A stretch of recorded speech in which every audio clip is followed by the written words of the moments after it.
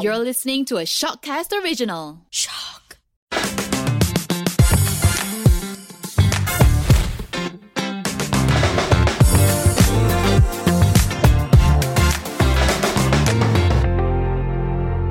Hello, everyone, and welcome to the POV podcast. I'm Mel Firdaus from Astro Radio News, and we're here to listen to Dato Sri Nazir Razak's points of view on his new book, What's in a Name? How are you, Dato Sri? Good, thank you. Thank you so much for joining us. Okay, so let's get into it. Your new book, it's out. It's out now. But I have to ask, why now? What was the driving factor in writing this book? Well, I wrote the book, or started writing the book after I retired, and it takes a couple of years. It's ready, so it's out. The motivation was, I had flirted with the idea of writing a book for a number of years, when I became chairman of CIMB, I thought about it. One day I'll write a book. And why? Because it's always been a frustration of mine that my late father died very young and was unable to write his memoirs. So I thought that I would write mine so long as I had a decent story to tell. So as I thought about it, I said, I got a decent story to tell. And if my book is helpful to one person or more, that'd have been worthwhile. If my book adds to the discourse about how to build a better Malaysia, that'd have been worthwhile. So I did it. But how do you start, though, writing a memoir with all the experiences that you've had over the years?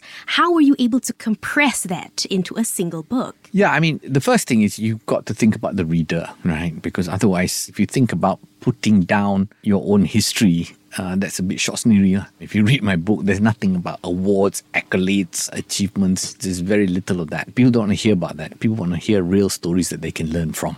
And I had to choose. I'm very sad that some stories and many people that were very important to my career, or very important to me, didn't feature in the book. Unfortunately, didn't feature in those items or those incidences or events that I felt was important to tell the story. So many public figures have written their own autobiographies and their own books. But what makes your book special that will grab the attention of our Malaysian readers? Well, I don't know whether my book is special, firstly. I think I'd like people to want to read it because I think I have something interesting to share about history and the lessons from many perspectives, building a business, leadership, about how I think we should build a better Malaysia. So there are many things that I think readers can find interesting in this book. Someone described the book as 3-in-1. And to some extent it is, because it's about the Tun Razak legacy, it's about the CIMB story, and it's also about building a better Malaysia. But there is a thread, an important thread running through all that, of course. So how long did it take you to write? And was it something that sort of consumed your everyday thoughts? Maybe you were thinking, that's a great part to put in the book. Or as you said, there were parts in your life that you were unable to feature. So how could you sit down and nitpick these monumental moments in your life? Well, I think I took about a couple of years, and it was never ending. My publishers said, you better wrap up. We can't wait anymore. And I just put down the stories, and then I had people that I could brainstorm with. And the most important thing is to select the stories. You put them all down first. And then you say, okay, based on all this, I think we have a thread. And this is the thread. Okay, then we cut out the stories that, are not so relevant to this thread. As I said, most importantly, you want to share things for the benefit of others. And if you want to do that, you got to, write the book for others. There's no point sharing important lessons and so on if you write a book in a way that people don't want to read. Okay, so my next question is, what do you hope the reader will take away from the book? Well, I think there are many messages that one can draw from the book. And I think part of the charm is people should draw their own lessons. The book doesn't quite say, this is what I think you should learn from my life. I think I've laid it out there, and I think people should draw what they think they can learn from it. Obviously, there's some obvious points that I make, like, the Tun Razak legacy and how I think it's been not properly understood. It's more important to understand the values, his methods, and his principles, not so much his policies and so on, which were for the 1970s. They might not be relevant today. That's a big point. There's stuff about building institutions, about transforming institutions, about leading companies from my history at CIMB. And of course, the last part is about my ideas on how to build a better Malaysia, which is an important one because I just think that so many governments have tried to reform, but the system has inbuilt resistance to reforms.